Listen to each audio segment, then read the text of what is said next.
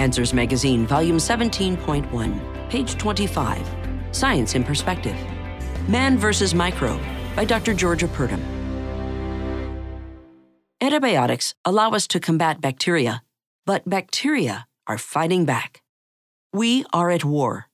No, not the culture war, or the gender war, or the many other types of war that exist in our so-called post-truth society. We are at war with microbes. The COVID-19 pandemic has shown us that this war can be long and confusing, especially when the enemy changes tactics, such as with COVID-19 variants. The war between microbes and humans began as a result of sin. We know the world that God originally created was very good, Genesis chapter 1, verse 31. But Adam's sin resulted in God's punishment by death, disease, and suffering, Genesis chapter 3, verses 14 to 19. While microbes are still mostly beneficial in their relationships with the environment and man, some now cause disease, and among the deadliest microbes are bacteria. In the 1940s, commercial use of antibiotics gave us a way to attack bacteria. But these microscopic menaces have fought back, strengthening their offensive each time. For almost 70 years, we have waged war against antibiotic-resistant bacteria. Increasingly, news headlines warn of MRSA, methicillin-resistant Staphylococcus aureus, VRE, vancomycin-resistant Enterococci, MDR-TB, multi-drug-resistant Mycobacterium tuberculosis, and CRE, carbapenem-resistant Enterobacteria ca, with the list growing longer and more threatening every day.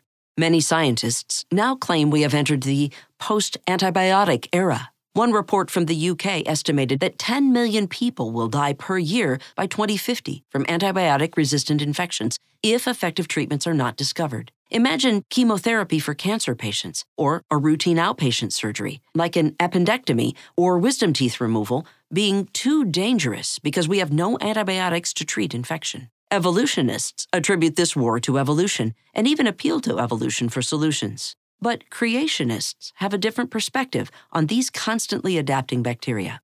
As we seek to lessen the effects of the curse and help our fellow man, Christians need to understand the cause of this crisis and pray for wisdom and creativity as scientists search for solutions.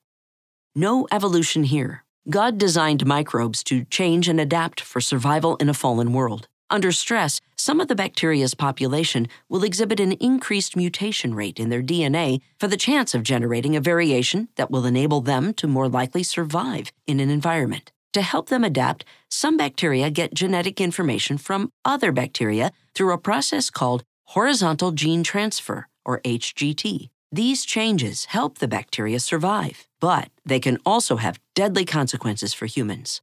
Evolutionists erroneously claim that these changes in bacteria are an example of evolution in action, but evolution always requires an upward net gain. For example, new structures and functions must be gained for a single-celled organism to evolve into something else. Instead, just the opposite happens. For example, one type of bacteria that causes ulcers possesses a protein that breaks down certain nutrients. But the same protein also interacts with and converts an antibiotic to a poison, killing the bacteria. Sometimes mutations occur in the DNA that encodes that protein. The protein changes so that it doesn't interact with the antibiotic. But it also can't break down the nutrients anymore. Though something is gained, something is also lost, which means no net gain. Bacterial populations typically have thousands to millions of individuals that reproduce asexually. Though many of them die from the trial and error process, the vast numbers ensures that the population will continue. In addition, the bacteria remain bacteria. They are not gaining novel structures and functions that eventually result in a microbe evolving into a man. Who's winning? We take it for granted that we can go to the doctor's office and get a prescription for an antibiotic. For thousands of years, infections, now easily treatable, killed millions of people.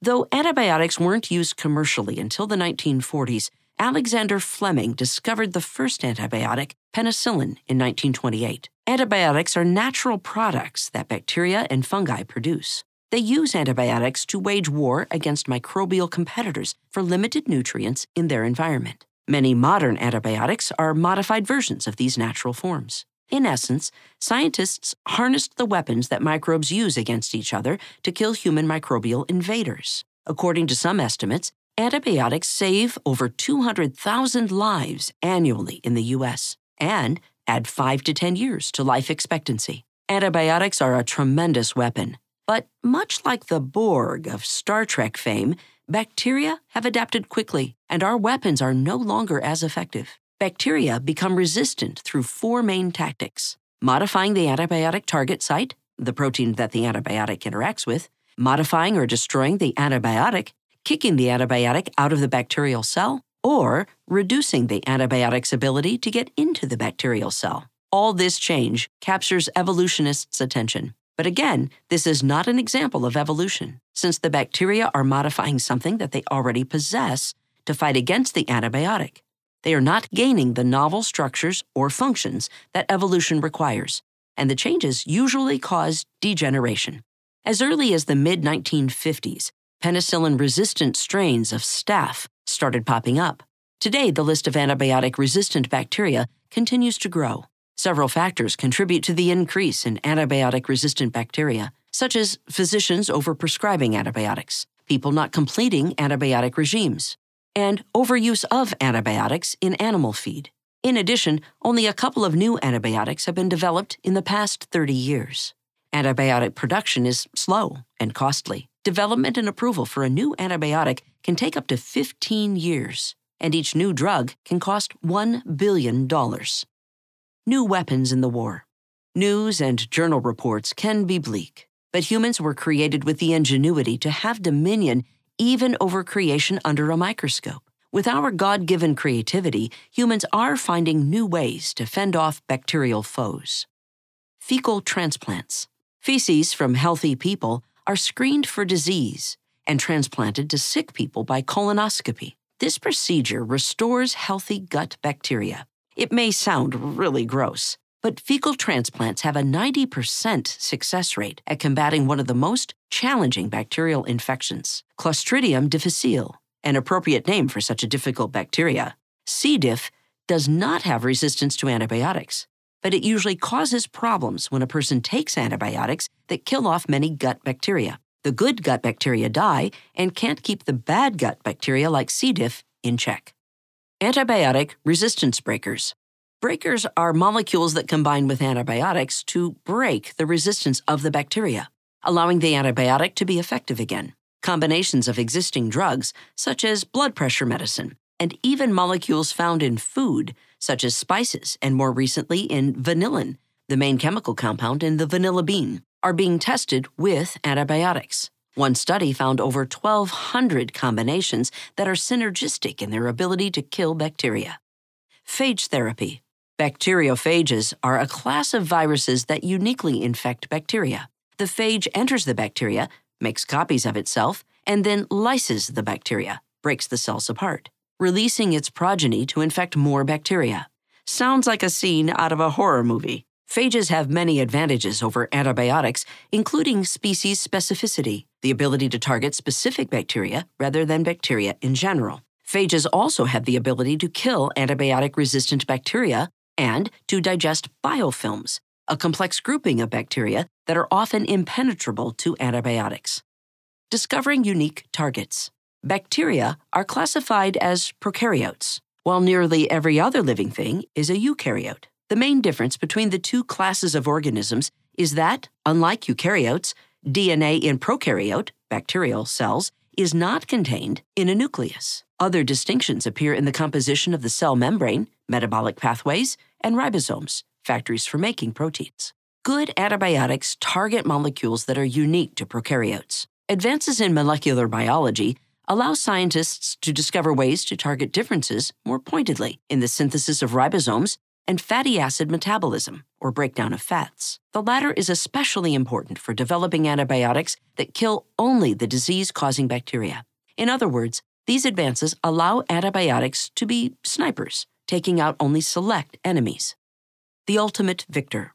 Who will win this war between man and microbe? Some people resign to a fatalistic outlook. In an article discussing bacteria resistance to colistin, one of the last successful antibiotics, a Reddit user opined, You can run, but you can't hide. In the end, when they study why we all died, it won't be because of nuclear wars or global warming. It will be from something like these, the bugs that finally got us all.